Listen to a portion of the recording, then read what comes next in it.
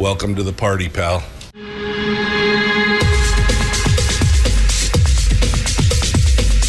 The Michael Dukes Show. The greed and the entitlement is astounding to me. What more could you want from a low-budget radio program? This is a dumpster fire. That was just BS. It is time to get a new perspective. We know just what you need, and we've got just the cure. Open wide and prepare for a steaming hot cup of freedom. I just don't fathom it. The Michael Dukes Show, streaming live across the world.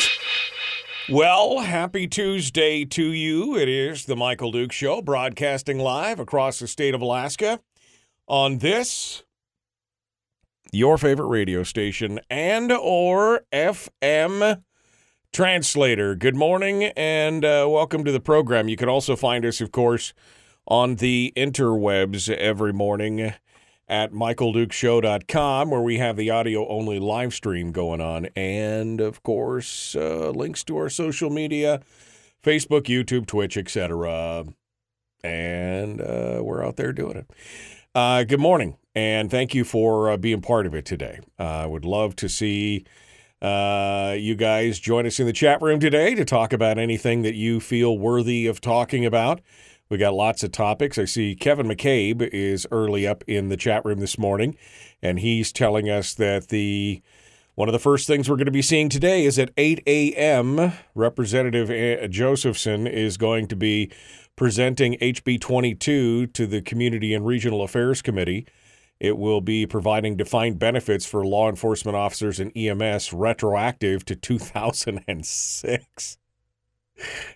That's, of course, a revenue-neutral bill, I'm sure. I'm sure that is revenue-neutral. Back to 2006. 18 years. What is that, 18? 16 years of back pay to 17 years to back pay for defined benefits for law enforcement and EMS, which is just, again, the camel's nose under the tent on this kind of stuff, but hey, oh, baby. So that happens at 8 a.m. this morning in the Community and Regional Affairs Committee. I'm sure you can watch that on Gavel to Gavel.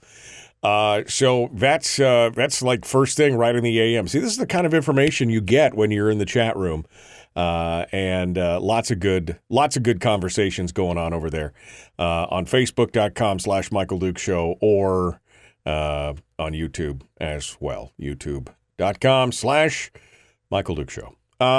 Okay. Well, today is Tuesday, and Tuesday means the weekly top 3. Brad Keithley from Alaskans for Sustainable Budgets is going to be coming on board and joining with us today, and we got some interesting topics for today, including how Economist Ed King is hitting a home run in one of his little blog posts and articles.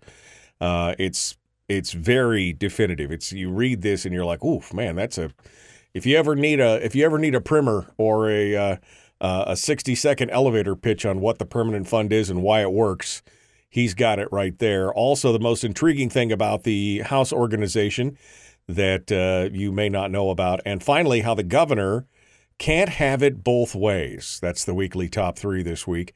In hour 2, we'll recap and discuss some of what we talk about with Brad. And then we will get our weekly positivity boost and life coaching lesson from our PMA, this is my own personal PMA guru, Chris Story. He's going to be coming on board with us and sharing with us and making us feel better about ourselves, just better about life, better about, doing stuff and things. And it'll be fun. It's going to be an enjoyable show today. Today is going to be a good day for you. I guarantee it. I'm speaking that into existence for you because, we all need a good day now and then. All right. So, I guess we could crash right into it with the headlines. The governor last night had the State of the State address. I don't know if any of you caught that or watched it. I have not watched it. I'll be honest with you. I've not watched the whole thing, but I have seen some of the highlights and talked about, looked at some of the things that he has been discussing. I will say the reaction, I would say the most, again, having not watched it in total, and I had a bad radio host, but, life, it's just how it is. Life happens.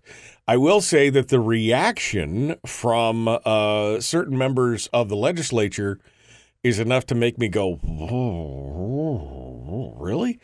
The governor strongly supported. In fact, the must-read article says, Governor of the state of Alaska, Dunleavy, thanks Alaskans for holding strong through fires, storm, landslides, pandemics, and then goes off script to deliver a strong pro-life message. Now, I don't know if you could really believe that the governor was not prepared and planned to go on to this message, but maybe. That's kind of the take from Downing on this. And we've got the whole, in fact, she has the entire speech laid out on her website. If you want to actually go read it and read through it, she's got the full transcript of the speech, the State of the State speech, on her website. I'll post that up in the chat room for folks so they don't have to go find it for themselves. But I don't think that somehow I just don't think that he just went off script and said, oh, by the way, we want to be the most pro-life state in the nation. Somehow I just don't think that was. I think that that's wishful thinking on the part of Suzanne Downing and the editorial staff at Must Read Alaska. I think it was something that was there, and he had it planned. But here, let me tell you, this is what's the most troubling to me. And this is where I start to get a little nervous about this session. Not that I'm looking for conflict. Okay, I'm not trying to advocate for conflict or anything else, but I start looking at how the newspapers and how the editorial staff and boards start to frame things. Here's what it says in the ADN. Members of the bipartisan Senate caucus say they were impressed with Dunleavy's State of the State address, which they said showed a willingness to work with lawmakers, even as they awaited more specific details about Dunleavy's policies ideas. Now, showing a willingness to work with lawmakers, I again don't know if that's wishful thinking or if there's something going on that we're just not aware of, but that's the thing.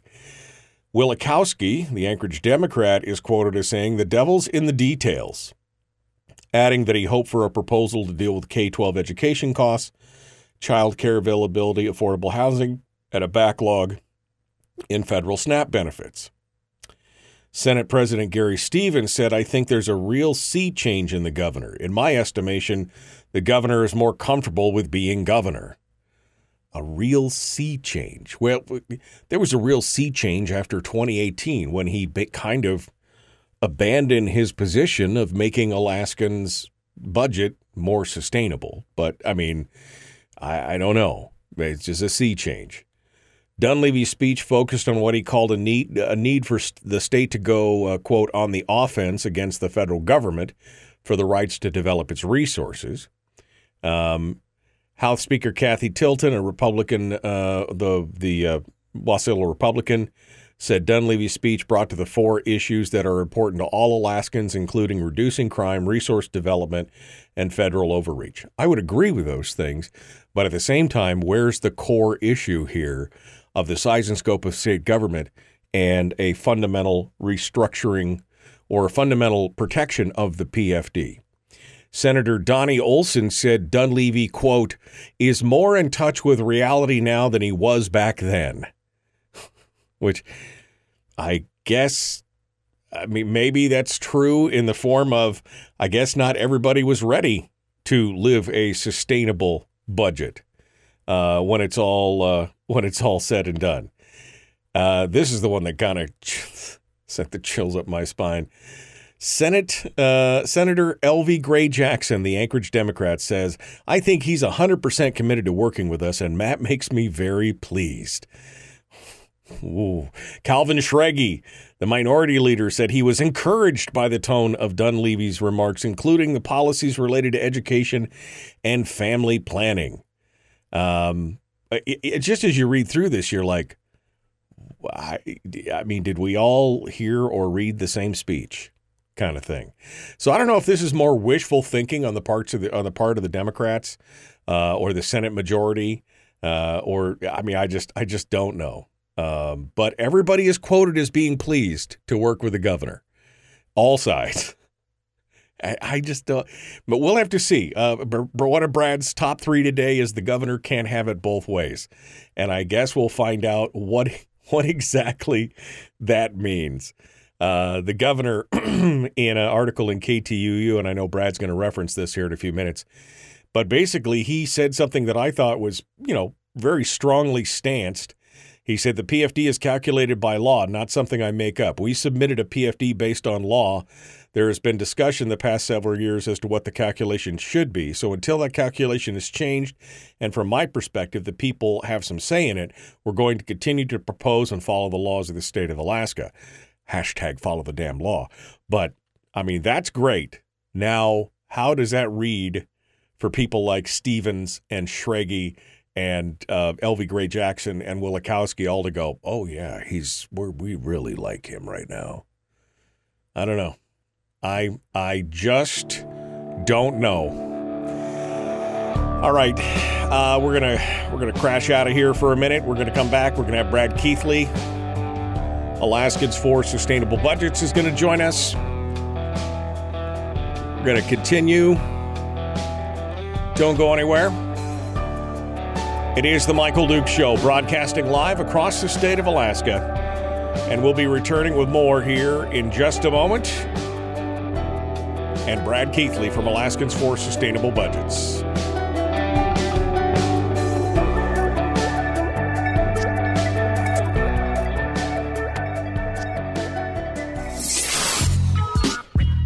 What is that?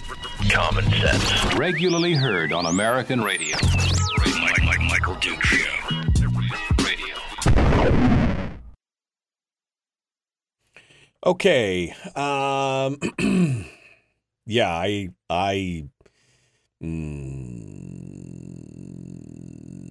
don't know. I just don't even know. I don't even know what to say anymore. I'm afraid to say anything because I might be wrong. No, hell, I've been wrong all the time. But I don't even know how to analyze this at this point. When you got L.V. Gray Jackson and Wielechowski and even Schrage saying that he's encouraged, and then at the same time, the majority in the House with Kathy Tilton saying, he's focusing on the crime and the this and that, and I'm like, but I understand, but there's some core issues. I knew this session was going to be a challenge. I just knew this session was going to be in the challenge. But we'll have to see. Yeah, maybe it's just people hearing what they want to hear. I don't know. But we'll have to see.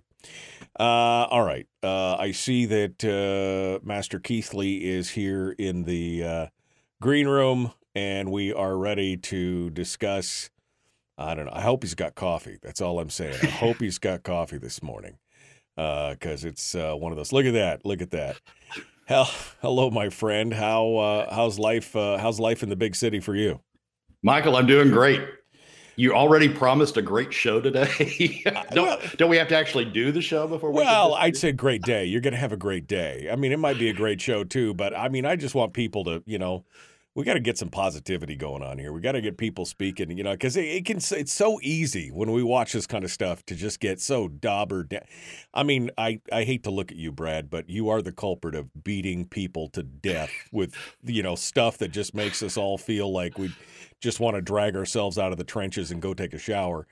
Not that we don't need the truth hammer dropped on us. Don't get me wrong, but sometimes we just need to be told that today is going to be a great day. And no matter what the news is, no matter what's going on outside, you get your own poop in a group and you get your family taken care of and get all your priorities taken care of. And then whatever happens outside, it happens, And I just think we need to be reminded of that. I just thought I'd throw that out there. I mean, that's my philosophy for today. That's no one will ever confuse me with Chris Story. That is 100% true. 100% true. All right. Well, we're getting ready here to dive into this. And I know that you and I put together that, you put the top 3 topics together. And ironically, it seems like the governor can't have it both ways, which is your third of the number 3 today, might actually be influenced by what happened last night. Do you have any thoughts quickly on the governor's state of the state that you want to share ahead of privately here with the class before we go on the air? I had a speech teacher who would lecture us and told us once that the hallmark of a great speech is everybody thinks you did a great job, that you stay above the fray enough that everybody sort of projects their own view of it and sees in it what they want to. That also means that the substance of it is not necessarily there, that it's so high level, that it's so amorphous that everybody reads into it what they want to read into it. It does not have the specificity that is sometimes needed for these kind of things, right? Because now you're not offending anybody. All sides think you're talking to them. That's what I'm I guess that, thank you for helping me clarify my thought on that, because that's what I was thinking, that it had so much that everybody could just agree on. It means that there was probably no specificity to alienate anybody in the speech. Yeah, I think the governor wants to hover. I think the term I'm going to be coming back to is the governor wants to hover above this session. He doesn't want to be down in it. He doesn't want to, be in the nitty gritty. I think he just wants to hover. And I'm governor. And look, I'm going to run for something in 4 years or 6 years. So don't get mad at me. Oh, damn. I'm trying. Brad's already slinging the arrows this morning. Okay. But I mean, you may not be wrong. You may not be wrong. All right. Well, I guess we'll stop pontificating here. We're 15 seconds out. So Brad, hold the line for just a second. We'll be right back to you. Folks, do me a favor. Mash the share button. Mash the like button. Like and follow me on Facebook and YouTube. I need 1,000 people on YouTube. I don't know what the problem is. All right, we're going to be back. Here we go. Jumping back into it.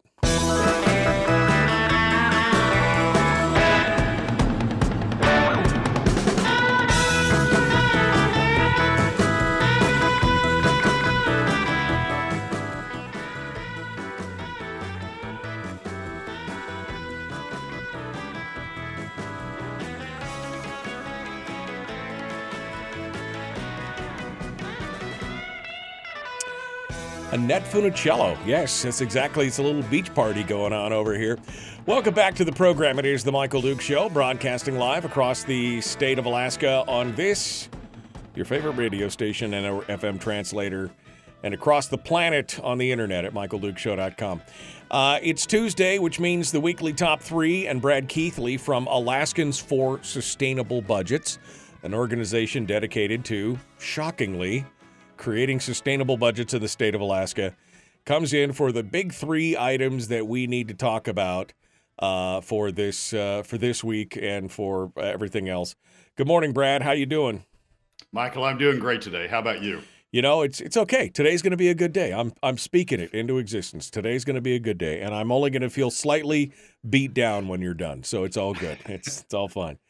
Brad, let's start off with number 1, which I think is an amazing piece. I mean, like I said earlier, if you want a primer or a 60-second elevator pitch on what exactly is the permanent fund and how it works and what the problem is for what we have going on today, Economist Ed King has got you covered. Go. Well, I think there's one thing that's sort of been consistent through the whole PFD debate, and that is how economists look at the PFD and look at what's going on when you divert a portion of the PFD to fund government, and how that compares to alternative revenue measures. In the 2016 and the 2017 ICER and ITEP reports. We had economists that were looking at the issue. They viewed the PFD, diversion of the PFD, as a revenue source into the general fund, because the PFD was a statutorily designated as a distribution to individuals, as income to individuals, and taking a portion of that and diverting it to government, they viewed as a revenue source into government, essentially a tax on the PFD and a revenue source into government. We haven't really had economists taking a look at this issue for a while, but Ed King, who hopefully people on the show know, is an economist who served in the Dunleavy administration, has served as a private economist, a consulting economist, has served before that in the Department of Natural Resources, the Department of Revenue, served as a legislative aide. Last session is going back to serve as a legislative aide this session.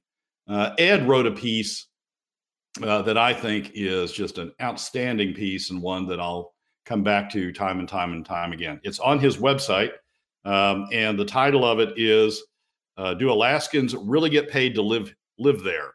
And he starts out by talking about, he's asked by outsiders. Ed spends a lot of time outside at various things, and he talks about, when people find out he's from Alaska, they ask, do Alaskans really get paid to live there? But that's really just sort of the stepping off point for an analysis of what the PFD is and what diversions of the PFD to the general fund are.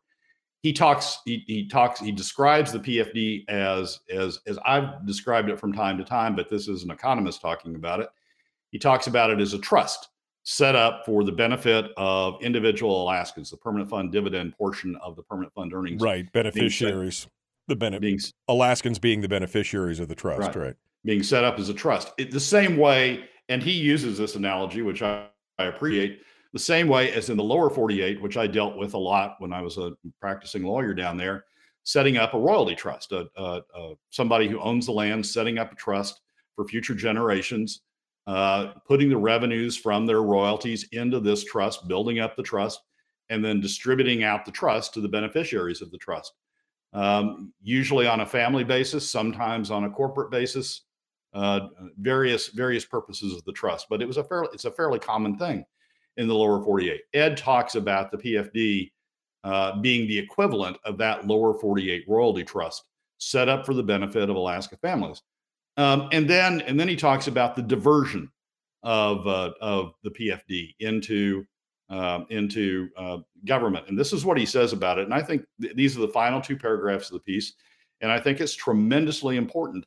This is an economist looking at the economic impact, looking at what's really happening, the economic fundamentals of what's going on with the PFD. And he says the problem with the argument that he was stating other people make above is twofold. First, if government took away your distribution from any other trust to which you are a beneficiary, it would clearly be called a tax.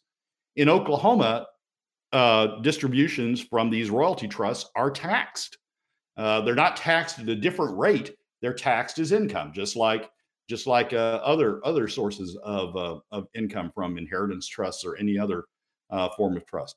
The diversion of a portion of it to the states called a tax. And as Ed says here, if government took away your distribution from any other trust to which you are a beneficiary, it would clearly be called a tax.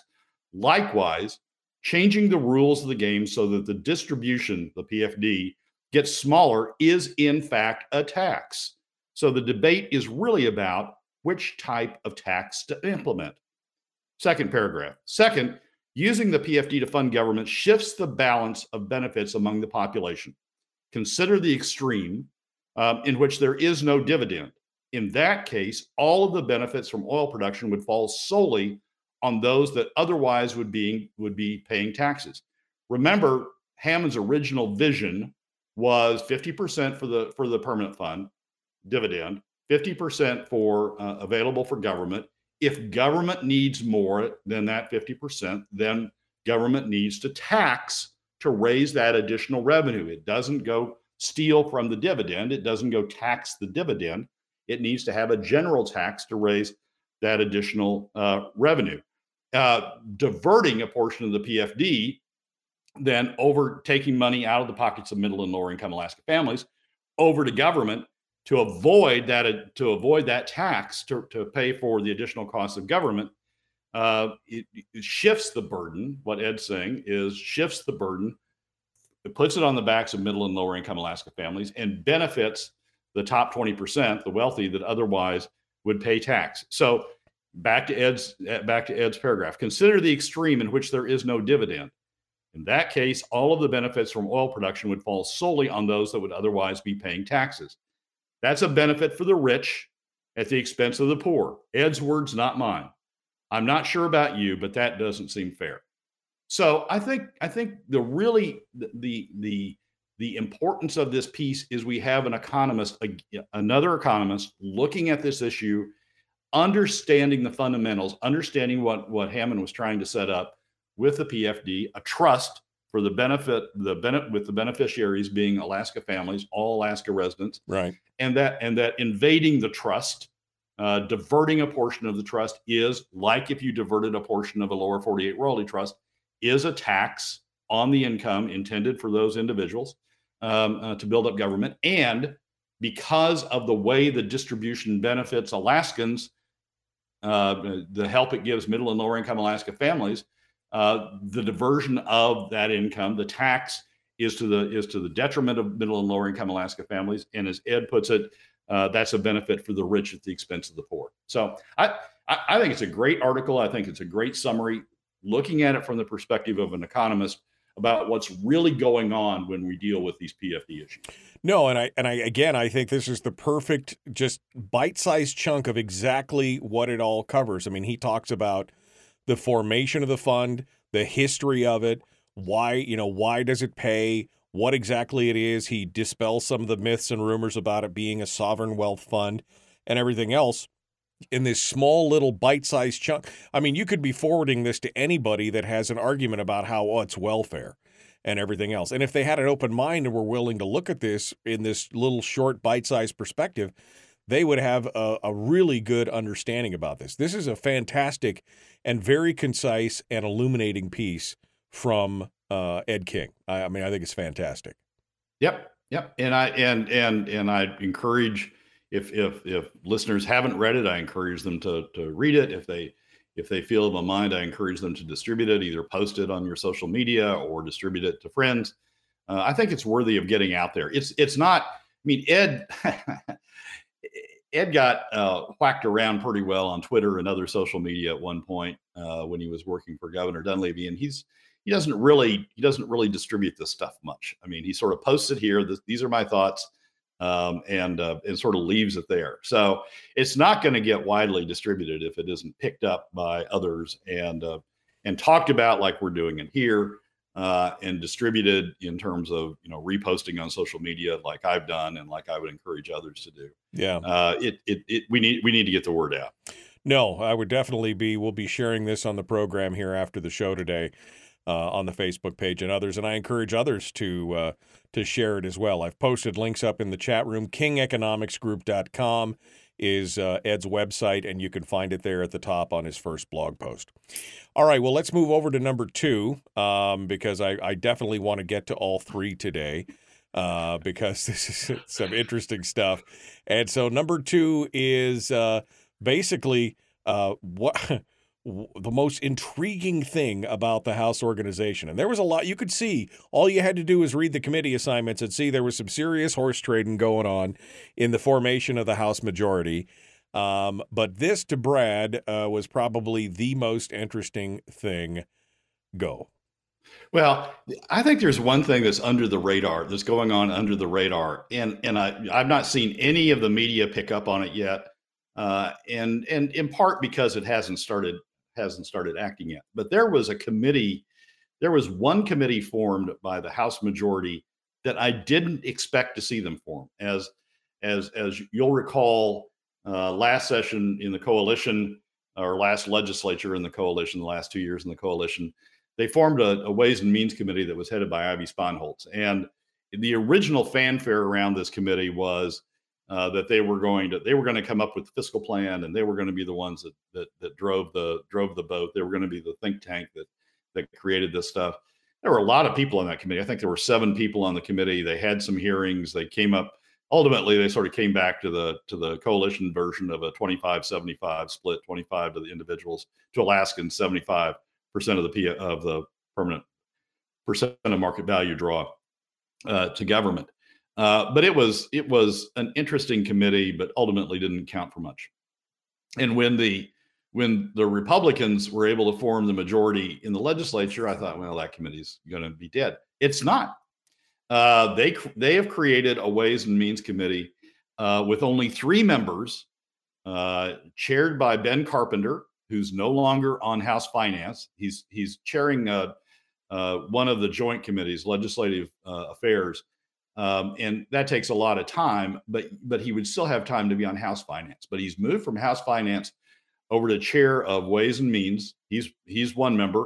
Jamie Allard, who's a freshman, but is chair of education, chair of the House Education Committee in the new organizations. And that's going to be a key spot, given that everybody wants to increase K through 12 spending, that you want to, have defined benefit plans for teachers, all the sorts of things that the education community is going to be pushing in K through 12.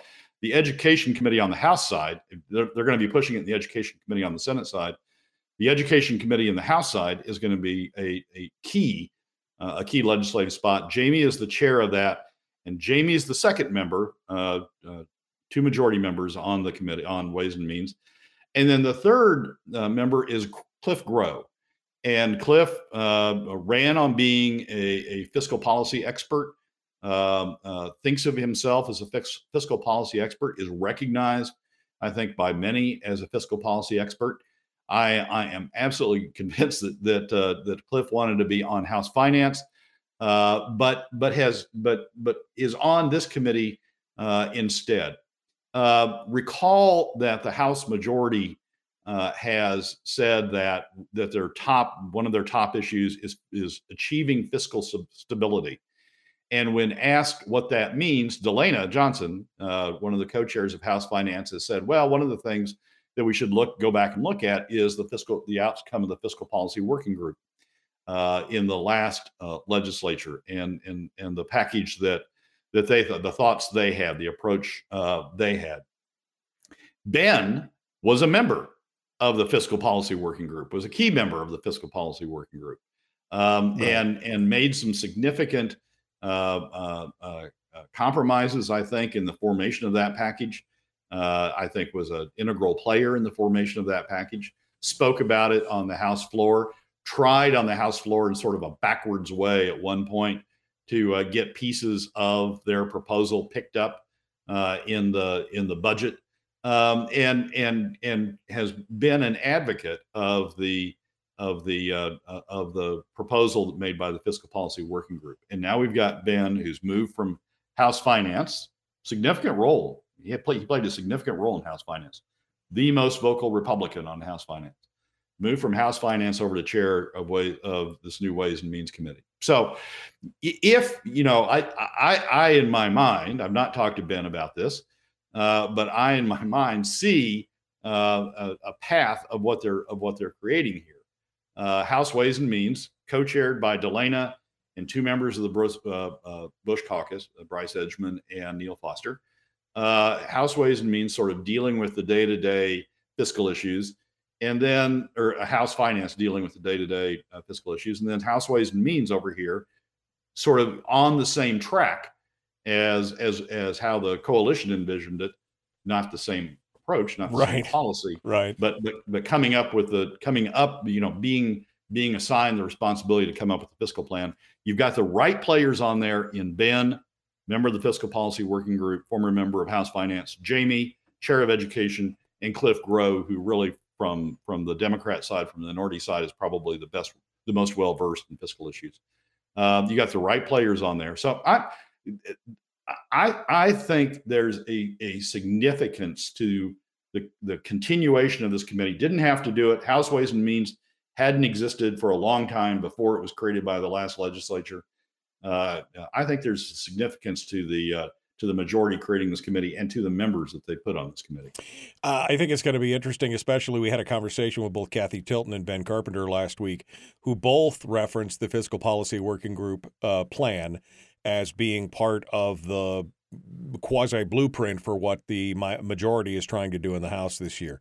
So it should be interesting to see how this all plays out.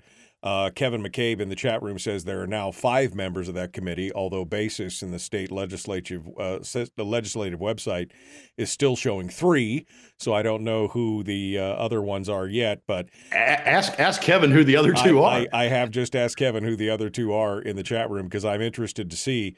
But I think it's going to be I think this is good. I think that somebody who's got a strong basis in economics like Ben Carpenter and Cliff Grow, and then bringing the committee chair for education, which is going to be the hot button issue this year. We already know that. Together, and then add that to the fiscal policy working group plan. And, it might be interesting to see what comes out of this committee going forward this year. Yeah. Well, I think it's the sleeper. And when I was thumbing through the House organization, I thought, okay. A lot of freshmen on House Finance. Why is that? Where's this going? And then I saw this committee, and had the thought that this is at least initially sort of like when the last majority set up their House Ways and Means. At least initially, this looks like a good place to focus attention, and a good place to try to develop a plan. Well, and historically, the House Ways and Means Committee last year did not get quite the. It didn't have quite the impact that I think that they thought it was going to have. We'll have to see where this goes. We're going to continue. We'll continue with some final thoughts on number 2, and then we'll move on to number 3. The governor can't have it both ways. Brad Keithley is our guest. Alaskans for Sustainable Budgets. The Michael Duke Show. Common sense, liberty-based, free-thinking radio. We'll return with more right after this.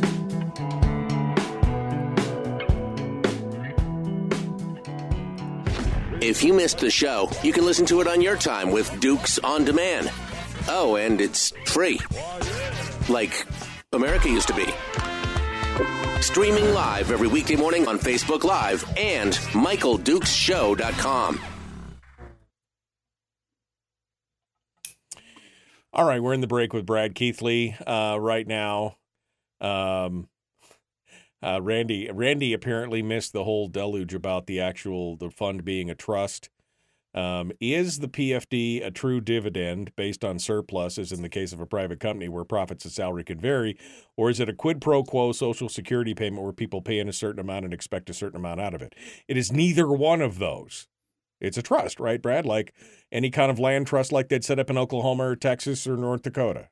Yeah, exactly right. And you call those dividends when they come out of the trust. I mean, a dividend isn't only payments from surplus in a corporation. I mean, not even corporations are always paying from surpluses. Sometimes to maintain their dividend, sometimes they pay from debt. Sometimes they cut spending in order to maintain the dividend.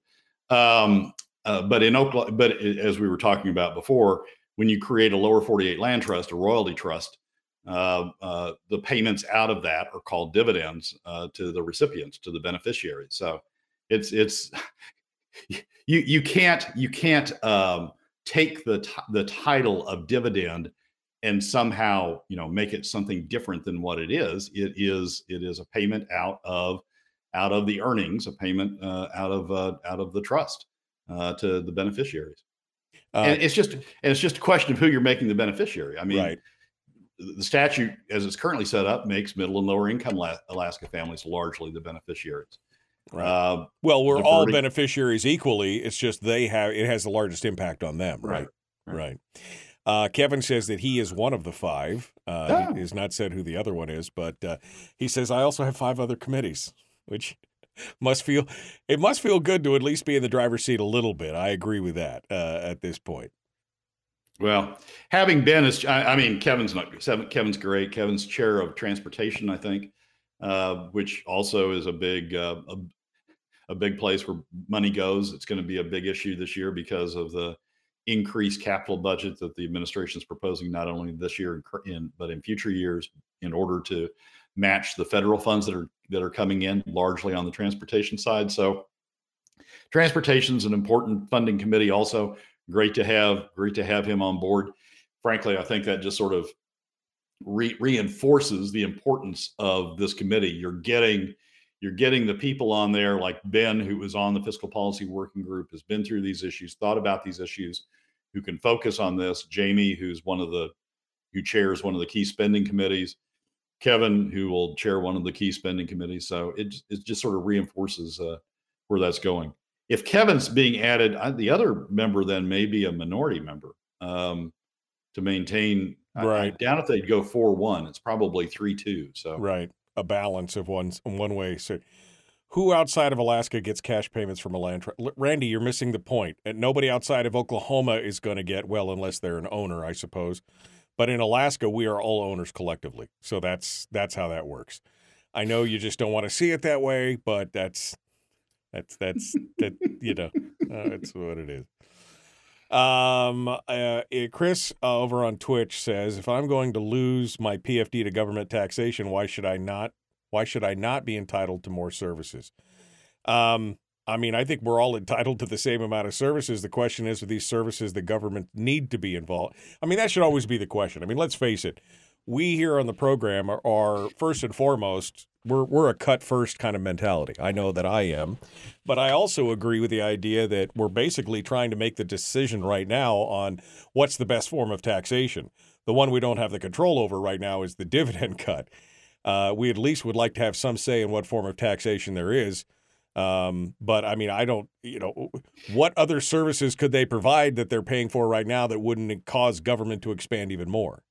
There's two different concepts here, and maybe this isn't what Chris is talking about, but there's what you spend on, and you spend a lot of time thinking about that, and then there's how you fund it, and that's a separate issue that you think a lot about that. I mean, some people say, oh, if we have a tax on top of PFD cuts, that's just more spending. It's not. A tax replaces the PFD cuts as the source of revenues for the spending. The legislature has demonstrated it's going to spend what it's going to spend. Whatever it appropriates, less what the governor vetoes, that's going to be spending. The question is how you pay for it. And paying for it with PFD cuts shifts the burden to middle and lower income Alaska families. If you pay for a portion of it with taxes, more equitable taxes, then you spread the burden more broadly, including to non-residents. You spread the burden more broadly, and you levelize the impact across income brackets. So you shouldn't think if I'm going to have PFD cuts and taxes, then I'm entitled to more services because there's going to be more spending. No, it's not what's going on. It's a question of how you divide up how you're dividing up the funding and who's being impacted by the funding. But Chris is expressing the same fear that I have, Brad. If you put more money on the table, they'll spend more money. And even Ed King in the King economics thing said they recognized that the legislature was spending every dollar that went through the Treasury. That's the problem. Maybe you can address that here as we come back into it. We got to go. The Michael Duke Show. Common sense, liberty-based, free-thinking radio. Here we go.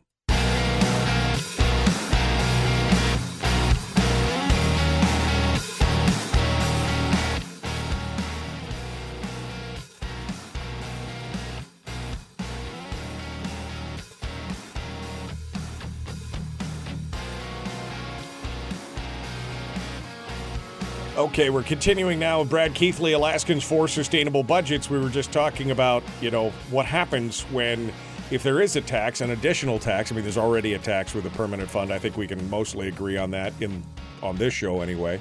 I know other people don't believe that, but I believe it is a tax. It's a takeaway. King makes that argument. Brad makes that argument. But the big question is, if they do tax more and there is more revenues coming in, won't it just encourage more government spending? It's always been my fear, Brad, and you and I have disagreed on this. You believe that it would be an offset. I believe it would be ancillary and additional spending that, it just would be too tempting. The money's on the table. Why would they give it back to Alaskans in the form of a PFD? Well, Michael, there's additional money on the table now. There's still $800 million or so in PFD money, additional money they could take. They don't take that. I mean, at some point, spending runs out. The impetus to spend, the desire to spend, the support for spending runs out.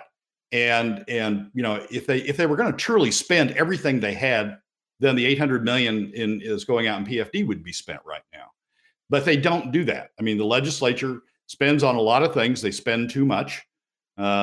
We've identified since the early 2010s areas that they could cut back, but they just keep spending, and they're going to spend on what they're going to spend. The question is how they're funding it. Right. And right now they're funding it entirely through PFD cuts, through taxes on middle and lower income Alaska families. Right. Going forward, I'm not advocating more revenues. I'm advocating a different revenue structure. Swapping the way that it's funded, right? In how that spending's being funded. I don't think it ends up with more spending. If they wanted to spend more, they have the revenues now in terms of what's going out in PFDs to have more spending. I think that's the dream, though. I think the dream is to have access to the full 800 million. It's just not palatable right now, palatable rather, to do that right now. But anyway, let's move on to number 3, which is the governor can't have it both ways. And you referenced this KTUU article, which I'm going to pop up in the chat room here. But give us your take on this, Brad. What do you mean? The governor can't have it both ways? What are you talking about? Well, here's what the governor's doing, and this is part of what we were talking about before we went on air. The governor's trying to levitate above the legislature and levitate above the battles that the legislature is going to have to engage in, and he's doing this levitation act by creating this whole source of new revenues, and saying, the carbon management revenues are going to do wondrous things. They're going to go from $300 million this year. The budget says $300 million this year, $500 million next year, to $300 million in FY24, $500 million in FY25, $750 million in FY26, and $900 million by FY27. That's going from like a third of the current carbon management market out there. And even if the current carbon management market grows, it's still a huge percent of the overall global carbon management market that the governor's arguing is going to come to Alaska alone. Look at another way, this magic growth in the carbon management market is like adding 250,000 barrels a day of production in 4 years to get to $900 million at $75 oil. That's 250,000 barrels a day of additional production. The governor is saying that this magic carbon management revenue is going to get us 250,000 additional barrels in the span of 4 years. It's not going to do that. There's no evidence the administration has provided. There's no, as I wrote about in last Friday's Alaska Landmine column, there's no evidence out there in the world that Alaska is going to be able to capture that huge a share of the global carbon market, just immediately, going from startup to that huge a share. Maybe eventually we get to something like that, but it's not happening next year. It's not happening in the year beyond that. It's not happening in the 10-year period that the governor's talked about in the 10-year plan. But he's trying to dodge the debate about the real on the ground, the real facts debate about how we pay for government. And what he says in this KTUU article in that interview is, I want the PFD, I want a statutory PFD, and I don't want to pay taxes. Well, you can't have it both ways. I mean, he's trying to have it both ways by creating this fiction out there of the carbon management revenues, so he can stay above the battle and say, oh, we don't have to worry about that. We're going to have these carbon management revenues. We don't have to worry about this real debate between PFD cuts and taxes. Well, it's a real on-the-ground debate. It's a real on-the-ground debate for FY24. It's going to be a real on-the-ground debate in FY25. It's going to be a real on-the-ground debate through the remainder of the decade. And the governor is trying to stay above the fray, avoid the battle, the real battle that Alaskans face, the real battle the legislature is going to face. And you can't have it both ways. We're either going to have PFD cuts if we don't have leadership on other remedies like some cuts, some taxes. If we don't have leadership in that direction, we're either going to have continuing and deeper PFD cuts to hit the balanced budget, or we're going to have to have some sort of revenues. We're going to have leadership on some sort of revenues. And for the governor to try to levitate above the debate, I think I don't think he's being governor. I don't think he's taking the leadership role. I know he got hurt in the first year when he tried to take a leadership role, when he tried to, direct the state in the direction he thought best. And I know that he took a lot of hits for that, and I know he doesn't want to take hits again. But you can't run for governor and not want to lead. You can't run for governor and want to live in a fantasy land, which is what carbon management revenues are. But he's trying to do that, and it's not leadership to try to have it both ways. If you want to be a leader, if you want to deal with the real issues that the legislature is going to have to deal with on the ground, that Alaskans are having to deal with on the ground, if you want to be a real leader on those actual real life issues, then you need to get in the debate and you need to fess up. I mean, by putting all of his stock on these fantasy revenues, what he's really setting up is continued and deeper PFD cuts. Because once you have the budget, and remember, his budget grows, doesn't keep up with inflation, but his budget nevertheless grows. Right. Once you have that spending, if you're predicating paying for that spending on the basis of these carbon management rules, carbon management revenues, they don't show up. What else is there? The legislature has shown what it will do. It will cut the PFD to balance that spending. So the governor's not proposing spending cuts. The governor's not proposing realistic revenues. When you get to the end of the day and you have to balance the budget, what's going to happen? It's going to be in the form of PFD cuts. So he's not facing up to real issues. He's trying to levitate above the real issues, and I think it's doing a disservice to the state. Well, this goes back to our discussion on the State of the State address. Maybe that's why everybody thought it sounded great. Both sides thought it sounded great because, again, the most amorphous kind of, non-committal, non-specific address that you can have. Brad Keithley, Alaskans for Sustainable Budgets. Thanks for coming in and joining us today. I appreciate you being part of it.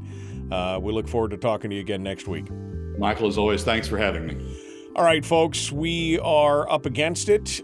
We got more coming up in hour 2. Chris Story will be joining us with a little bit of life coaching lessons today. In fact, today his theme is the game of life, how to negotiate. We'll be back.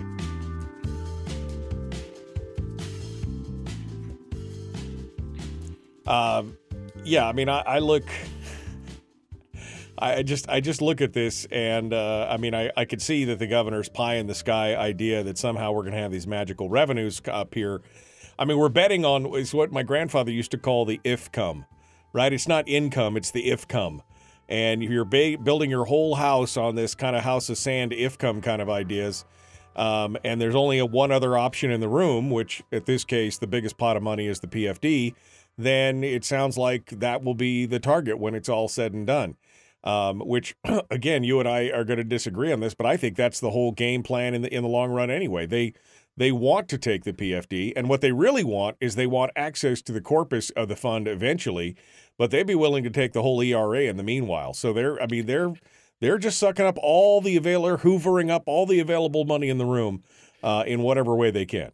If you really want to stop them spending, Michael, though, I mean, a spending cap would be nice if it works. I mean, we've had spending caps. They don't stay tied to reality. That's the problem with a spending cap. But if you really want to stop spending, as we've talked about on the show before, get the top 20%, the people who hire the lobbyists, the people who would be affected by taxes.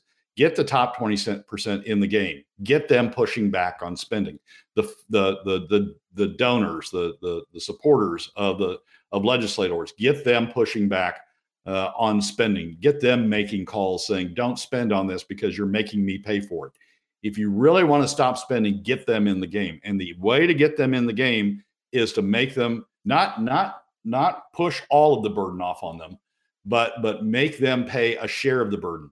The problem with PFD cuts, the real problem that we've wandered into with PFD cuts is the top 20% get government. They get government services, all the government services they want, and they have to pay a piddling amount for it. It doesn't affect them at all. It's the price. It's like the price of a Starbucks latte. to them, and they really don't care. I mean, a lot of them benefit from increased government services, increased number of additional contracts. Some of them are government employees that get higher wages, or more government employees, or bigger unions. That's what they want. But pushback, make them pay for a part of it, make them suffer along with everybody else in terms of having to pay a share of your income to support government. Get them in the game, have them push back, and that will control spending. The way we're doing it now, we're never going to get there, because we're making government goods free goods for the top 20%. They just want more of them. This is essentially what you're advocating is essentially the Hammond plan. I mean, this is what Hammond talked about, and Ed King talks about that in his piece going back to the beginning of the history of the fund. He advocates that that's the only way to get people involved in government, because his argument was if all the money went through to the legislature, people would not be. He said he wanted Alaskans to be active participants in the oil business and the government. If the money simply paid for government services and there was no need for taxes, the Alaska people wouldn't care what happened in Juneau. That would be a recipe for corruption, which, again, Rob Myers has talked about that. It's complete and total disconnect. When you disconnect the government economy from the private economy, you get an overbloated, government economy, because they've got a full source of revenue that's outside of the people's control. So that's the argument you're making, right? Exactly. And Hammond had a great phrase in this regard. He said he talked about taxes as the sword of Damocles income taxes as the sword of Damocles hanging over legislators' heads.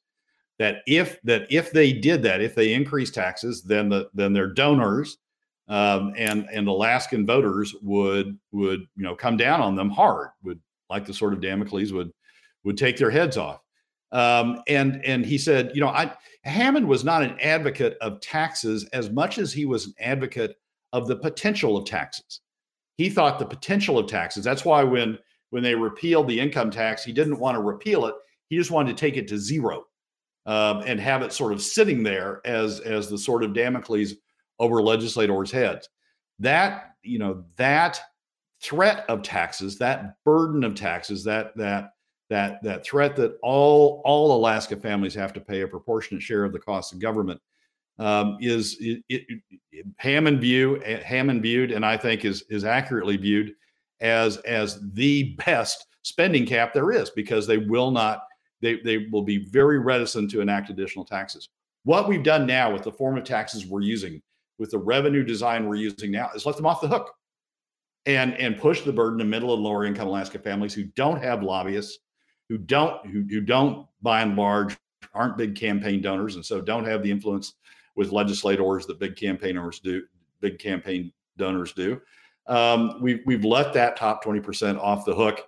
And they're getting, government for free. So in my view, this is not a revenue issue. It's a revenue design issue. It's how you gather the revenue you need, how you develop the revenue you need to pay for spending, and doing it the way we're doing it through PFD cuts, PFD taxes on the PFD is not restraining spending, because the people who can restrain spending, the top 20%, aren't in the game. Brad Keithley, Alaskans for Sustainable Budgets. And, of course, the Fiscal Policy Working Group plan covers a lot of different areas and aspects of this. It covers the PFD. It covers new oil revenue, from the oil companies. It talks about taxation. It talks about cutting.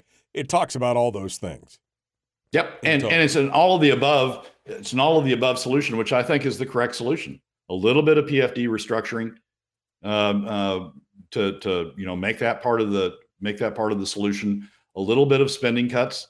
The Fiscal Policy Working Group endorsed that, and a little bit of taxation as part of the revenue structure, as part of revenue design. A little bit of taxation to fill out the remainder of the revenue needs. And part of the motivation for that is Hammond's motivation, which is to push the burden out. Thank you, Brad. We're out of time. Appreciate you coming in. We will talk to you later. Folks, here we go. The Michael Duke Show, Common Sense Radio.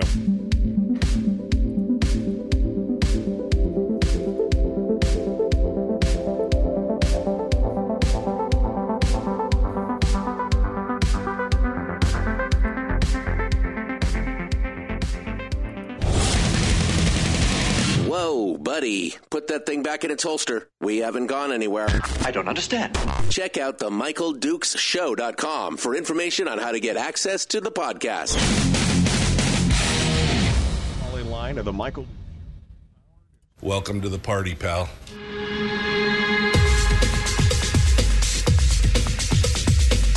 The Michael Dukes Show. The greed and the entitlement is astounding to me.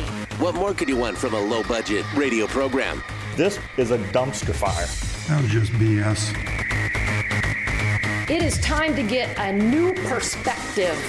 We know just what you need, and we've got just the cure. Open wide and prepare for a steaming hot cup of freedom. I just don't fathom it. The Michael Dukes Show, streaming live across the world. Across the world on the internet at MichaelDukesShow.com and across the state of Alaska on this, your favorite radio station and or translator, FM translator. Welcome to the program, and thanks for coming in and joining us. Hour 2 of this Tuesday edition of the Michael Dukes Show. And today we are continuing our discussions. We just finished up with Brad Keithley from Alaskans for Sustainable Budgets. He came in and talked with us about his weekly top 3. The top 3 items, which has got people in the chat room all agog and stuff like that, which I think, I want to talk about right now. So we're going to kind of open up the phone lines right now to discuss this and see what your ideas are, what your solutions are. Coming up also in this hour, we're going to be joined by Chris Story, the man from Homer, who comes in for our weekly life coaching lesson and kind of positivity boost. Today, his topic is the game of life, or how to negotiate like a mazillionaire.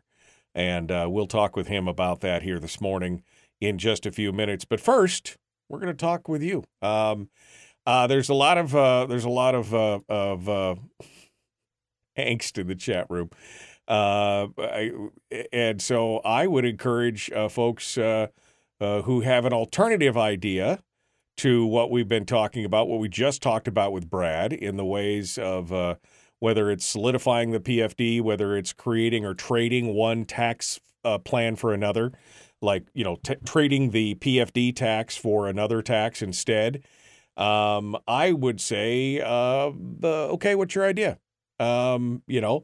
If you don't like what Brad just laid out, and there are a few people in the chat room who are just very verbose about it, how do you fix it? How do you make it happen? What are the talking points?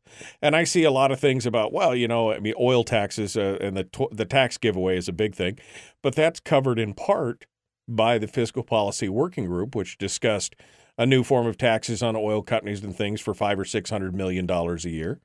So that's one of the things that we've talked about, and one of the things that that Brad acknowledges. So what are your solutions? Because it appears that the cuts-only approach, which we've been advocating on this program for 20-something years now, just doesn't have the political will to make it happen. So what is the solution? 907-433-3150.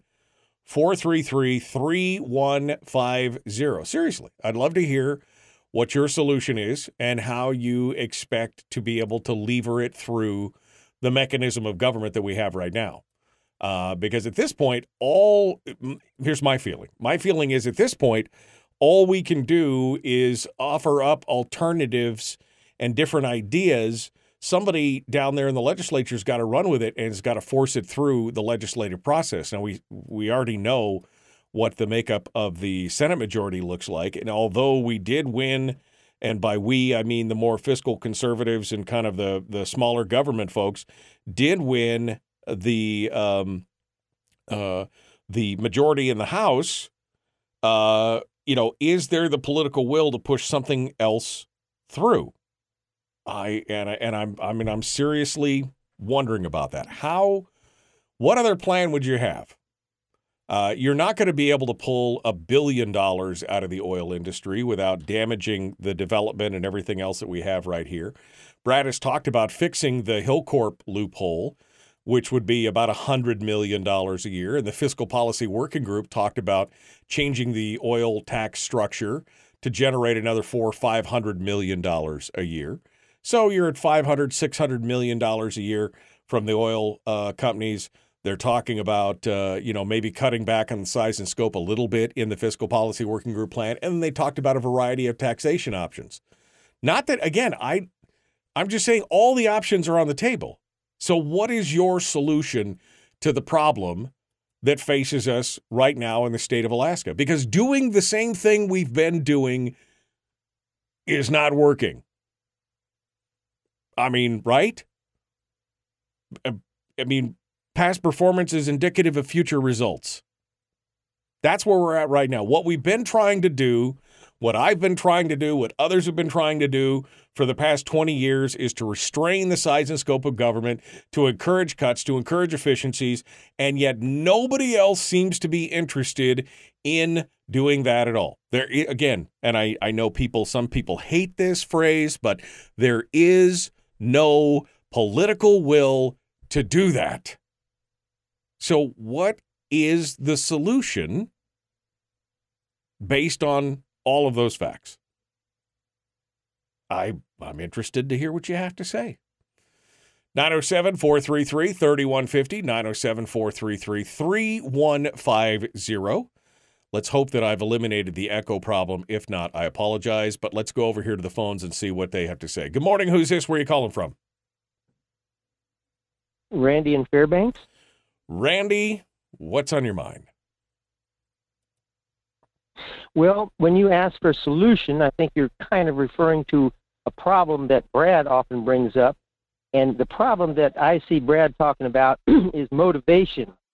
He's trying to motivate the top 20%. He's always talking about that, and he thinks income taxes would do that.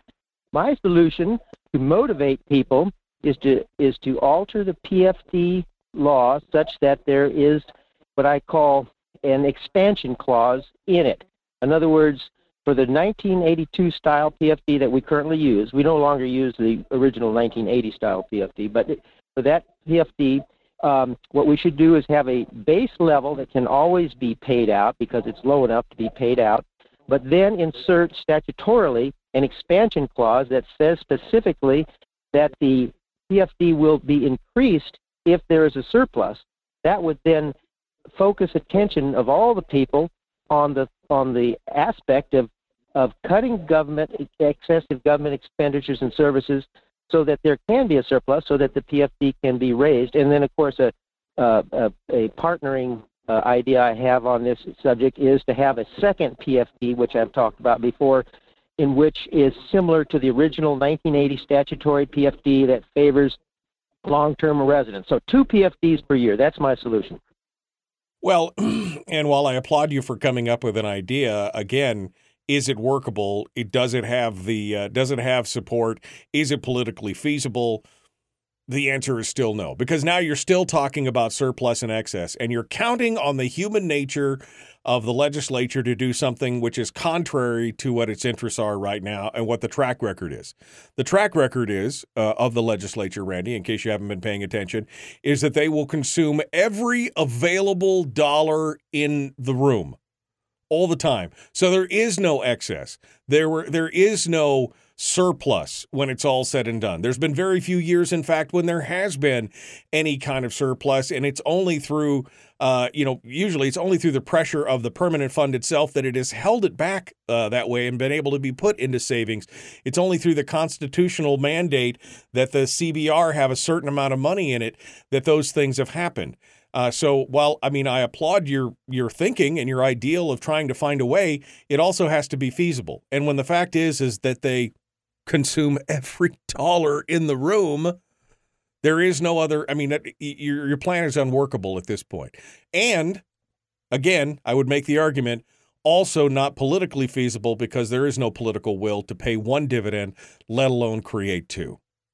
That's my response. That's my rebuttal to your argument. Well, that second PFD that I recommend is fairly low expensive because a person would pay $5 to buy a Hammond bond. That's what I call it, a Hammond bond, and they'd only get $50 per year. But then they could buy another Hammond bond the next year and get an additional $50 per year for life. And so it start out at a very small expense, and so I think that part is feasible. All right. Well, thank you, Randy, for your call. I appreciate it. Let's go over here and see what other ideas are floating around out there in the ether. Good morning. Who's this? Where are you calling from? Hi, this is Pike from Anchor Point, Alaska. Good morning, Pike. What's on your mind? I think the only way to get state spending down is to move the capital from Juneau, because as long as they're down there and feeling safe in their little pirate island, they're going to continue to rob and pillage the people. That's why they all had a big freak out when Dunleavy was going to bring them up to Wasilla for a session. Right. Do you think it has to be the capital, Pike, or do you think it I mean, because on the Charter of Changes, number 2 is the number 2 of the Charter of Changes is changing the venue, which, basically means, moving the legislative session onto the road system. Do you think that would solve because, again, moving the capital has got its own problems, I guess I would say. So do you think that moving the session would help in that direction, or what do you say? I think we have to move the whole thing because they feel way too comfortable down there, and they know they don't have to listen to anyone or worry about protests or any type of bad publicity. And also one quick thing on the PFD. Mm-hmm. I found out the PFD Corporation is invested in the Russian gas company Gazprom and helping Putin continue his war by funding it. I'd also like to see that change too.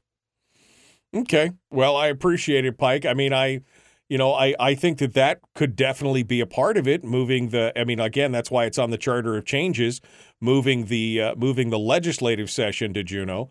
I don't want to have to rehash the whole battle over moving the capital, but I do agree that that moving the session to Juneau would shine the light on some of the things that are happening there for sure. So I agree with that, and that may be workable, although it may take that may be politically feasible, but it may take a movement by the people themselves instead of through the legislative session. But Pike, thank you for your idea. I appreciate it. I think it's much more workable than Randy's idea out there. Your thoughts, 907-433-3150, 907-433-3150. Love to hear what you guys have to say on this as we wind things down. We got Chris Story coming up here in just a moment to kind of give us our life coaching lesson. So any other thoughts on this, I would love to hear what you guys have to say. Or feel free to drop me an email. The email address is me@michaeldukeshow.com. me@michaeldukeshow.com. I'd love to hear what you have to say on this, because I think, if you don't like the answers that we're giving right now, what is your solution? We can complain and we can argue about the pros and cons of each idea, but if we don't have any alternate ideas for that, then what are we going to do in the long run, right? I mean, that's kind of where we're at right now. Okay. Well, I guess we're up against the break, so I guess it's time to go. So we will. Chris Story coming up here in just a moment. We're going to see what he has to say about learning how to negotiate. We'll be back with more in just a moment. The Michael Dukes Show. Common sense, liberty-based, free-thinking radio.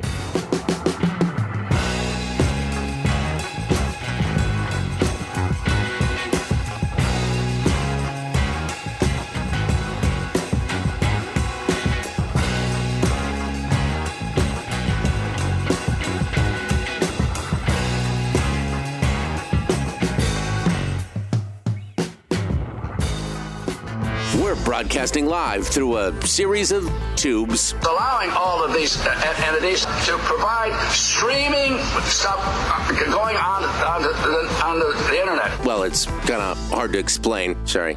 Streaming live every weekday morning on Facebook Live and MichaelDukesShow.com. Okay. Rob Myers says this is in regards to Randy's plan.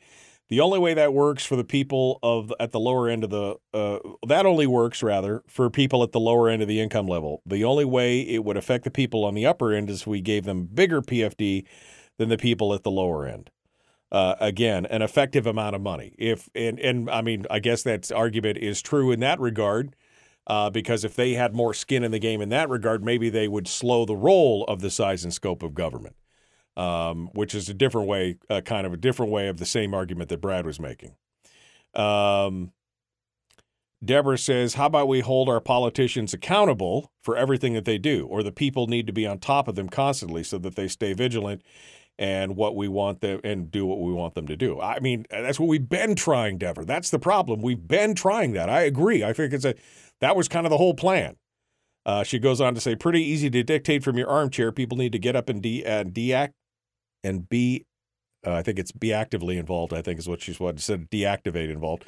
Be actively involved. She says, I'm as guilty as the next. And that's the thing. We've been trying to get people engaged on this program for 22 years. I have been arguing about this and talking about the size and scope of government and what we've been spending for 22 years. And we have been able to do very little to hold back on the size and scope. I mean, again, this is my argument with Brad, and he disagrees with me. He thinks that if we swap it out for another one, that it will force them to pay out the dividend. And maybe he's right, but all I can see from the past track record is if there is $1 in the piggy bank, they will find a way to spend it. Period. End of story. Full stop. And that's why I'm nervous about all of this. But if we are going to have to face taxes, which we are. We're facing taxes right now. Our PFD is being taxed. If we are going, at least we ought to have the option of choosing which, firing squad we want, choosing door number 1 or door number 2. We should at least have that choice. That's part of my argument here. Not that I support the idea, not that I'm happy about it, not that I believe it's the right thing to do, but if we are going to have it done to us anyway, then maybe we should at least have the ability to choose our poison, so to speak. I don't think it's giving up to say, some people say, well, you're just giving up. You're just giving. No, but what we've been doing is not working.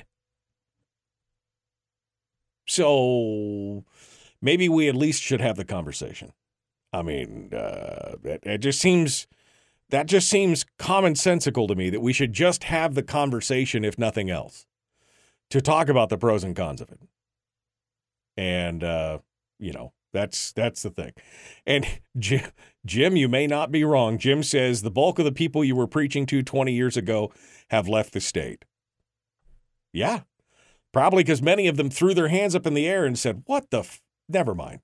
I'm walking out. Because it's not changing. Yeah. All right. Chris Story. Chris Story, the man from Homer, is with us right now. And so I suppose we should bring him on the air and see what he has to say. Good morning. They call him Mr. Story. Hello, sir. How are you doing? Take a deep breath, Michael. Take a deep breath. You raise an interesting question. Do you think people actually move from a state, whichever the 57 states, do they actually move from one state to another based on political reasons, or just those which impact their life, usually jobs, or maybe from fleeing California from overtaxation? But I'm curious about that. What do you think? How many people actually left Alaska because of the politics? I would put that at almost none. No, I mean, I think that politics has a component to it, but I think it all comes back to the economics of it, right? I mean, and the economics could be taxation. It could be many, which have political ramifications. But I think in the long run, it's in the long run, most of those decisions are probably economic in nature. I mean, you'll have family issues, like another things like that. Yeah, or another opportunity. The opportunity to make more money, or the opportunity not to be taxed as high, or to have a different cost of living. I'm just trying to relieve you. Yeah. I'm just trying to relieve you of some of the pain that over these 22 years, it's not your fault that our population stayed, net neutral with those moving in and out. You're not to completely blame. There's a lot we'll blame on you, Michael, of course. Not that. Welcome back to the Michael Duke Show, by the way. Common sense, liberty-based, free-thinking radio. Yeah, I pushed the wrong timer, so we got caught away here. Chris Story is our guest. It is the weekly positivity boost, the weekly life coaching lesson, whatever you want. What should we call it, Chris? I've been calling it whatever the hell I feel like, but what would you call this, our visits every week? The best part of my week, Michael. I look forward to it. You call it whatever you want. Wow. I appreciate that you let me do this after all these years. The check is in the mail. Okay. All right. You can feel it's all good about it. Nice. I mean, wow. Okay. So, you want to talk with us this week about, how to negotiate. It's the how to negotiate and how to negotiate like a zillionaire. Right. So let's just talk about that. The game of life, how to negotiate like a millionaire. Go for it. Walk me through it.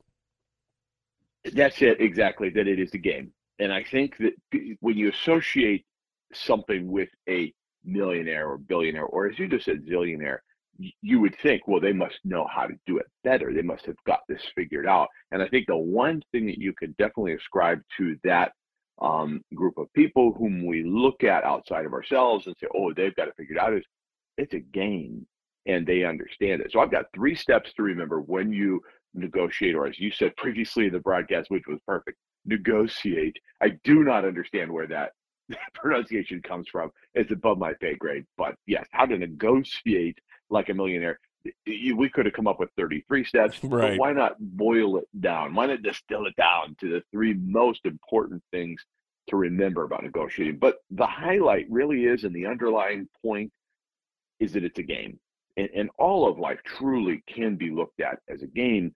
In other words, there's going to be some wins, there's going to be some losses. Whenever you begin to negotiate, though, number one, you've got to take aim. You have to know where you want to end up. It's like Wayne Dyer said of dancing, you don't dance to end up at a certain spot on the dance floor per se. You just dance because you're enjoying it. And in the dance of life, or the dance of negotiation, you do have an aim, though. There is a point with which you want to get to, a point on the map, a destination. You may not know how you're going to get there. You may shuffle a little. You may do a waltz. You may do a samba. And Michael, you probably are a big samba guy. Tango. How necessarily tango. It takes 2. But you're going to get somewhere, and you want to know where you're aiming for. So before you leap, take aim. Look at where you want to end up in the negotiation. Remembering it is a game. It can be very serious, though, especially in a hostage negotiation, or a negotiation for business dealing, or negotiation for almost anything that can be taken very seriously. But again, remembering that it's a game, I think will take some of the pressure out of the room. But the first step to truly negotiate like a millionaire is to take aim, know where you want to end up. It's a little bit like the too often used adage about when a plane takes off from Chicago, destination Hawaii, it's off course most of the time, but the pilot knows exactly where he wants to end up, or where she wants to end up, which is Oahu or Maui, whatever. They know where they're going, and they're going to correct course along the way. Same in negotiating. You got to know your destination, though. So, again, and you're talking about negotiation, but really take out the word negotiation, and this is life. You've got to know your destination. I mean, coming back to that self-analysis of where do you want to get? What do you want the outcome to be? And build backwards from there, right? I thought you were going to say build back better. It's like, don't you do it, Michael. Don't you do that. Don't you build back better. I'm not going to. No, I'm building backwards. That's how I work. Right. Michael's going backwards in time. So if we have 3 steps, why not make them spell something? So first letter is A, next letter is I, which is information, standing for information. Get all the information you can when negotiating. And how do you do that? How do you get all the information you can from the other side? I like to think in terms of negotiating from a round table, that you don't actually have a physical opposition or opposite side, but many times you do. So let's be frank about that. Ask questions.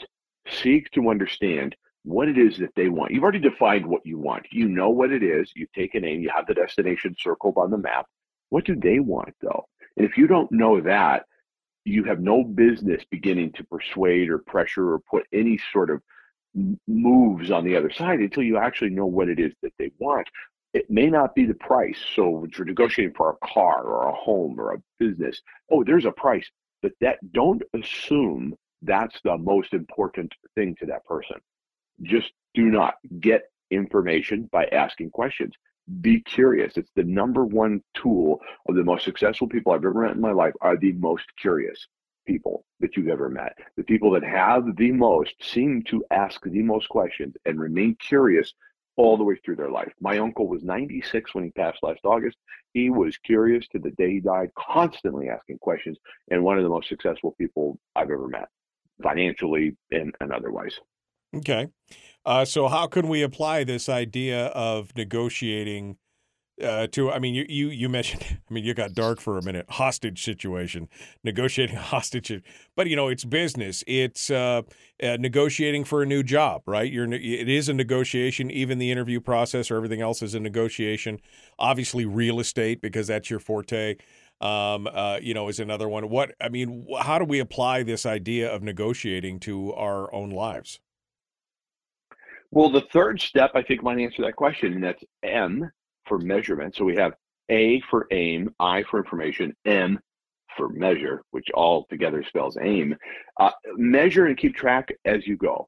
So be honest about where you are. You already know where you want to go. Be really honest about where you are and take a measurement as you go. Measure your results, because this will tell you and help you track where you are. How close to your aim might you be and not know it because you've not been measuring your progress?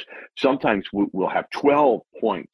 Okay, in a negotiation, I've got these 12 things. Ultimately, I want to achieve X, Y, or Z, but there's these 12 steps along the way. You might be halfway through and not know it. You might be on step 11 and a half. You might be so close, but not know it if you're not measuring. And when you are measuring, then you can start to put into a hierarchy what really matters. If there's 12 points, let's say, of importance to you in this negotiation, and you're at level 6, for example, and there's 6 remaining. Out of those 6 remaining, what really matters?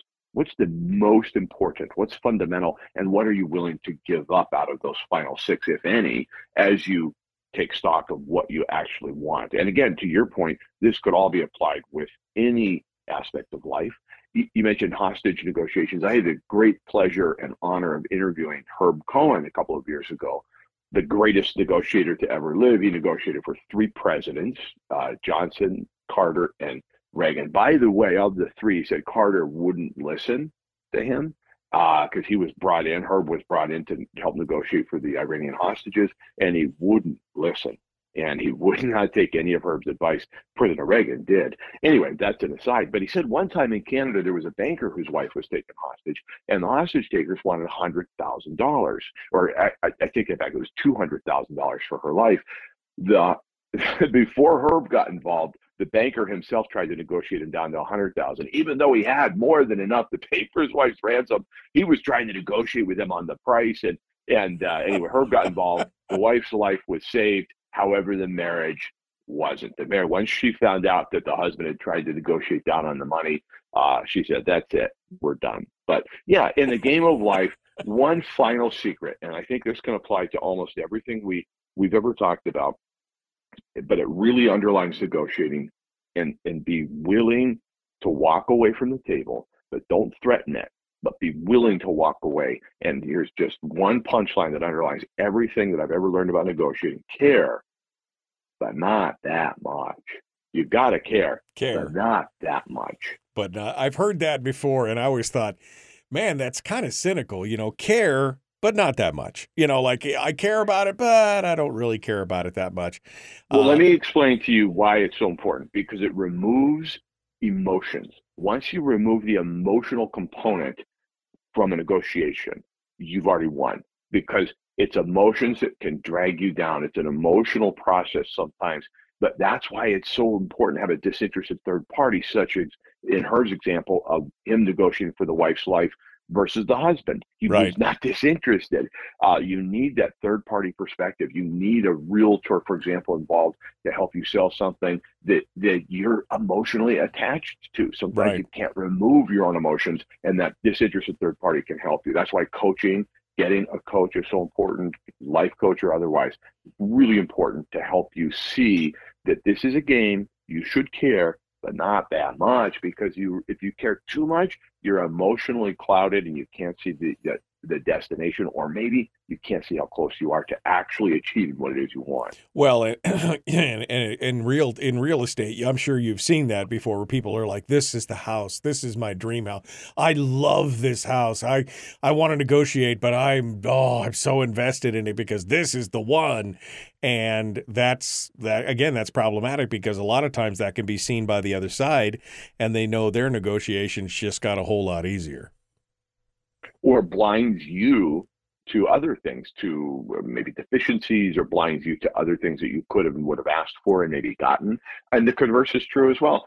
I raised my children in this home. How dare you? How dare you offer me something less than I'm asking? I raised my family here. I love my home that I'm selling. So it's the same thing with cars or anything else. When we have an emotional attachment, that's when we need to bring out that sentence, I care, but not that much. Okay, so AIM.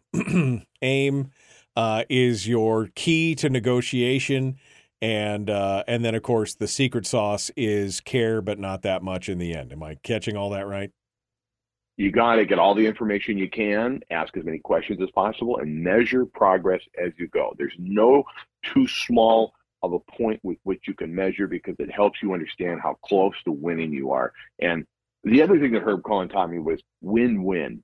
And he actually really developed that whole concept of that every negotiation can truly be a win-win. And some people can't see that. In order for me to win, you've got to die. And that isn't the case. Right. Real good negotiations, both parties can get what they want.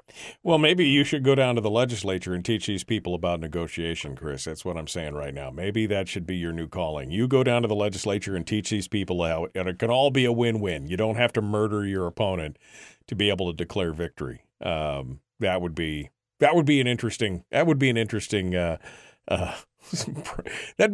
challenge for you. I would say that for sure. Chris Story is our guest, the man from Homer, ilovehomeralaska.com. Chris, give me an update. What do you got going on? I know you're doing the podcast, you got your radio show, you got your books. Give us an update here before we let you go for today, as to what's going on and where people can find you and what they need. Go, fly, be free. Go.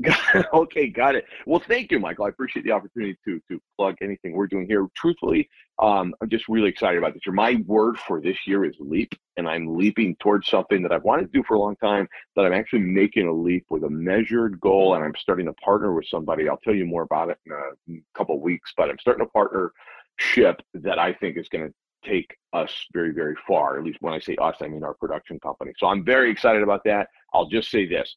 It's leaping, and for me, I'm putting the parachute together after I jumped out of the building. I'm very excited about it, but I can't hardly sleep, and I wake up early working on this, so I'm really excited about it. But still, stay tuned. I'll let you know here in a couple of weeks. You should never assemble the parachute after you leave the aircraft. I just want to point that out to you. It's the exciting part of it. It's terrifying, but it's exciting. I mean, it's good stuff. Yeah. All right. Well, Chris Story, the man from Homer, again, you can find him at ilovehomeralaska.com. His book, The Backyard Millionaire, is available right now on Amazon for you to view and to read. And, of course, also available on Audible, read by yours truly. That's my own selfless plug. You can go check it out over there. And, Chris, last week you gave away a bunch of PDFs to folks that sent you a text message that dealt a little bit with negotiation and everything else. You want to throw that out there again one more time for folks? Yeah, absolutely. It's called The Millionaire Maker, 6 practical steps to your first 4 homes. And I love sharing that. And the byline of that little booklet is, if I can do it, you can do it. And it really is a step-by-step process, 6 steps that if you follow them, you'll end up not just with 4 homes, but a whole different outlook and lifestyle, and maybe end up with 22 homes. It may take you well beyond the first 4 homes. But if you got 4 homes, you're a millionaire. And this is the steps to get there. And if you want it, text me 299-7653 and I'll send it out. Like I say, last week we sent out a couple dozen. I'd love to send out more. Yep. So just send your email address to 907-299-7653 and get a copy of Chris Story's little brochure, pamphlet, little booklet, however you want to put it, in PDF form, The Millionaire Maker. Chris Story, thanks, buddy. I appreciate it. Appreciate you coming on board and joining us today. My pleasure. We love having you. All right, folks, we are coming up on the break. We got to go. We'll be back with more in just a moment. Going to open up the phone lines for Open Line, Open Forum for the last segment, just because I want to hear more ideas on your solutions to what's happening out there. Since some people didn't like my ideas or the guests' ideas, I thought, well, we'll just see what are your solutions then. We'll have those conversations and more. The Michael Duke Show, common sense, liberty-based, free thinking radio.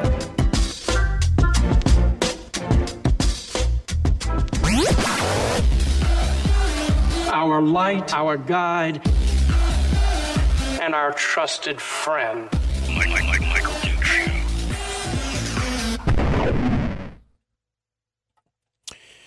Chris Story finishes up with us here. Kind enough to stick around with us for a few minutes here. Any final thoughts, Chris, on anything? I mean, I don't know if you were listening to the show earlier or anything, applying your ideas to what we're talking about here, but whatever your final thoughts here, I always like to give you the floor for the last couple minutes. Well, thank you. Yeah, no, my thoughts, I honestly, and you and I've talked about this many times before, I do not believe that there's any basis for an argument that an income tax in Alaska will quote unquote engage the top 20%. To me, that's and I think you proved the point when you said to that other caller that every dollar given to Juneau will be spent.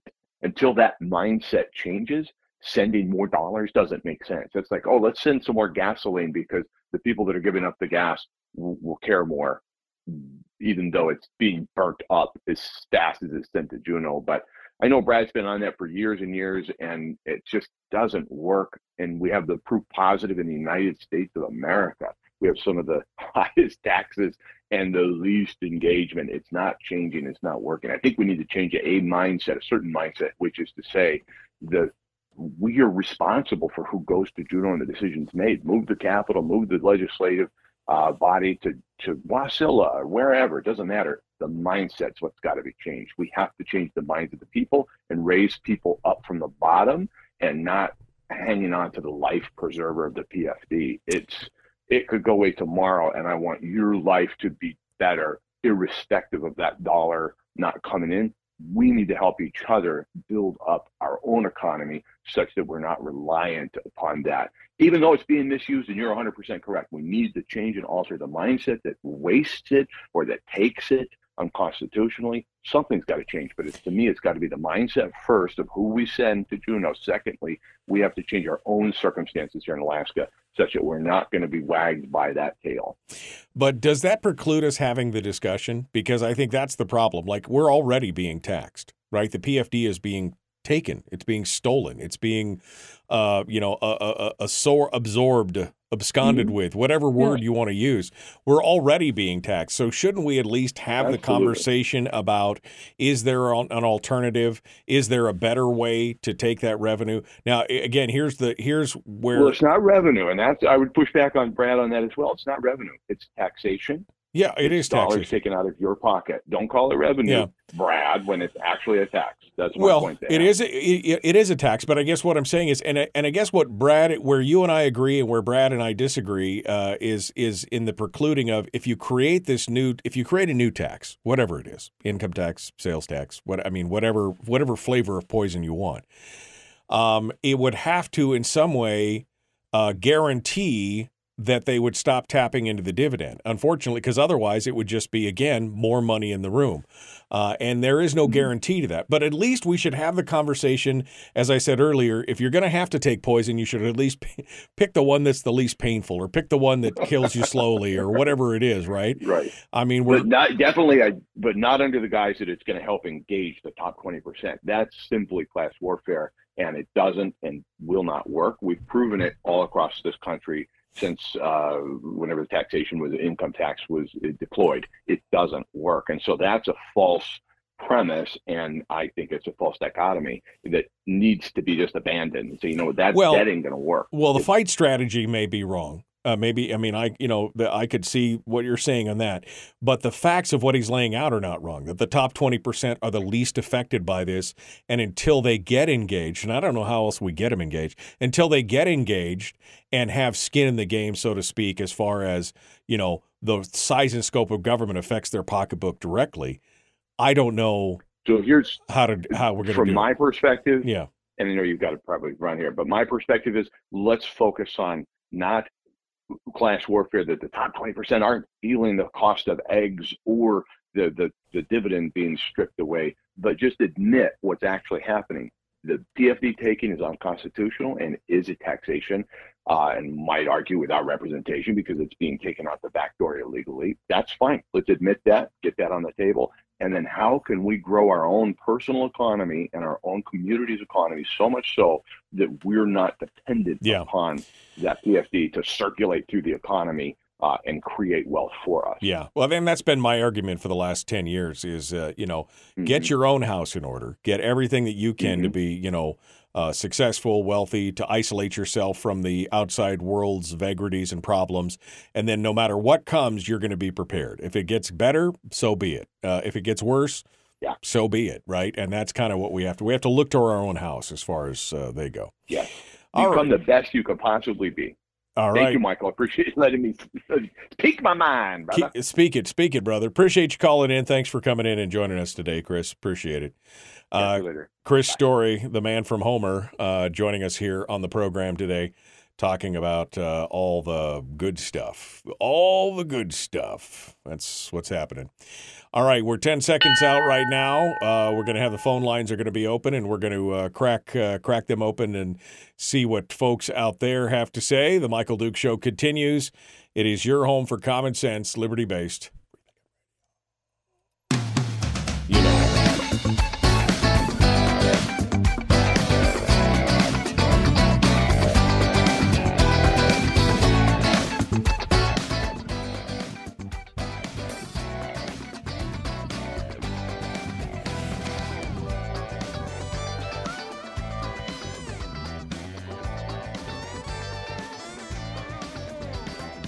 Okay,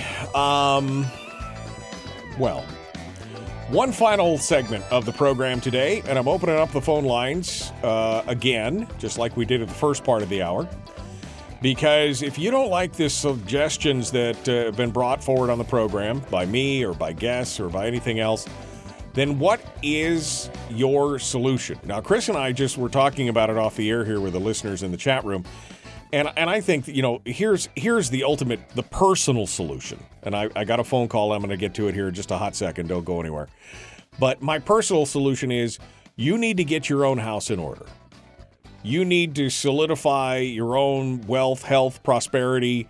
Do the best you can to focus on that.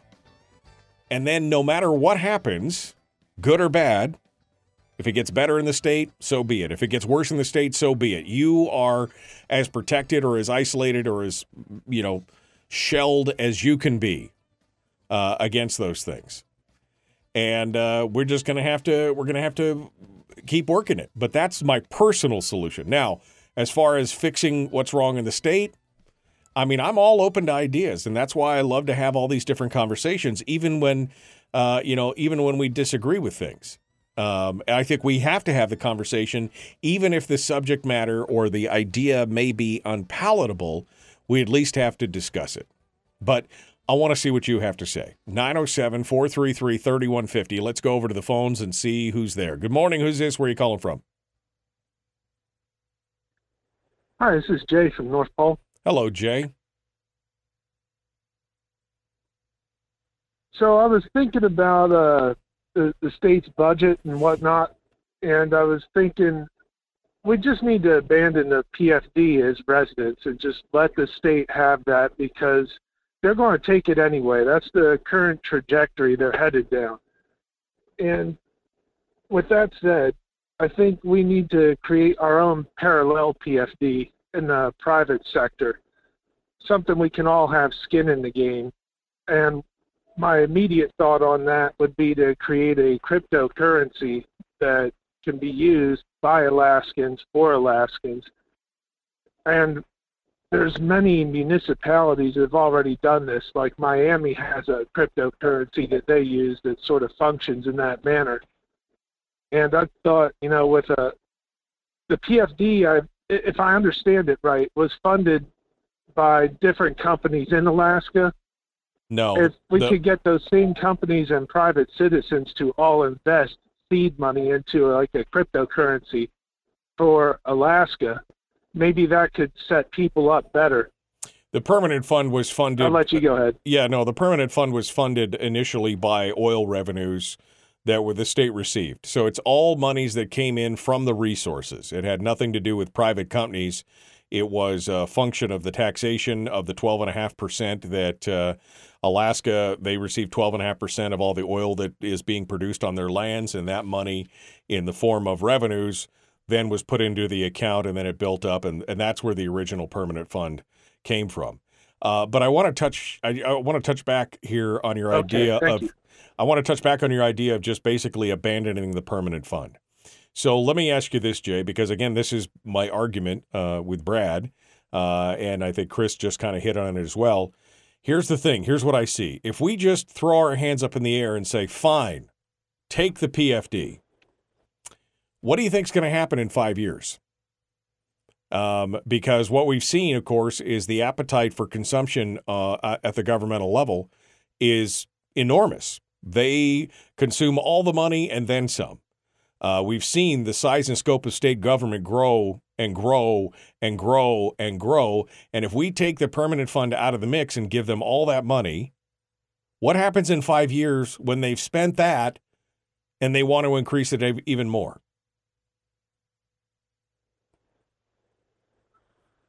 Honestly, I don't know. I mean, they would inevitably take it all up, and they would need more revenue from something, more tax money somehow. But, I'm just thinking more of an immediate solution. Well, but the immediate solution, I don't know if the immediate solution to somebody who's holding you hostage or extorting you is to just turn around and give them all the money right there. If you're being blackmailed and you're like, look, I'll give you all the money right here. There's nothing to stop them from coming back later and saying, okay, fine, we've spent all that and now we want more. There will be taxes. I mean, even if we didn't give up the dividend, even if we just keep fighting and they slowly chisel away at it, eventually the dividend will be gone. And then what are we going to do? Then we're going to be facing taxes anyway. So why not have the fight now? Why not have the fight now, potentially save some of the dividend, and be able to hold them back on everything else? To me, that the ultimate ideal would be to take the PFD off the table. If we could constitutionalize the PFD at the full statutory amount, or even the 50-50 amount, which I know is their eyes are shooting blood right now because I said that. But if we could constitutionalize it at one point or another, it takes that pot of money off the table. Now they have to face the true realities of, well, what do we do now? Because if you take the PFD out of the equation, the next thing that would have to be discussed is taxation, because they can't control their spending. So if the PFD was off the table tomorrow, they would have a huge deficit, a big hole in the budget with no way to plug it other than to either tax the people or to cut. So maybe I agree with you on that point. Yeah, maybe that's the solution. But I think we have to fight the fight now, Jay. We can't wait. We can't give up and say, take the money and we'll come back in 5 years and have this fight again. We need to have the fight now.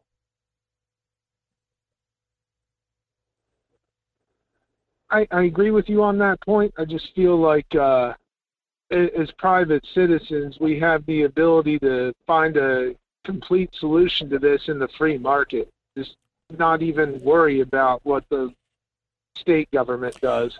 Well, I think we have to. I feel like we can get a lot more money. I think we have to embrace the idea of the free market, and we should be. When I talk about taking care of ourselves and getting your own house in order, I'm definitely addressing it to the free market. That way, whatever the government does is something else. But I don't know, is there's the appetite to create some kind of permanent fund or something else in the free market? I mean, it's an interesting idea, but I think, again, we have to fight this fight now. And because if we don't, we're being cowards, and we're just leaving it to our children or to our children's children to have to fight. We need to fight that fight now. So, Jay, I appreciate your ideas. I appreciate you calling in. Thank you for being part of it today and coming in and joining us. All right, coming up on the program this week, we're going to be too many text messages here. We've got Kelly Shibaka. She's going to be joining us on Thursday. She's going to be talking with us about ranked choice voting. I don't know if you saw the article, but she is out there forming a group that's going to be dealing with education on ranked choice. She's not going to be dealing with the ballot initiatives or anything else, but she's going to go out there and start educating people on ranked choice and how it's problematic for many reasons and everything else. But we're going to be talking with Kelly Shibaka about that on Thursday.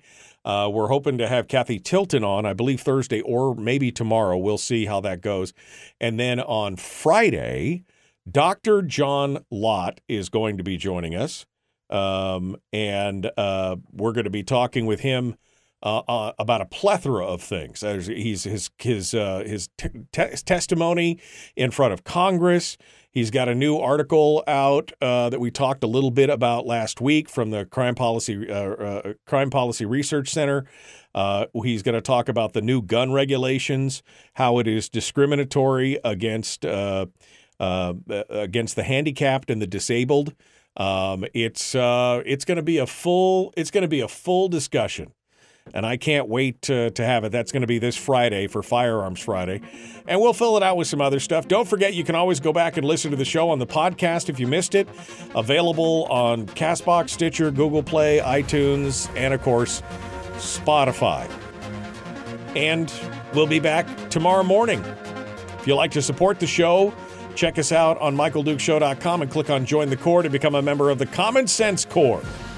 That's how you help support the show and make things better every day. All right, folks, we're out of time for today. Be kind, love one another, live well, and think about this stuff. We'll see you tomorrow. Have a great day.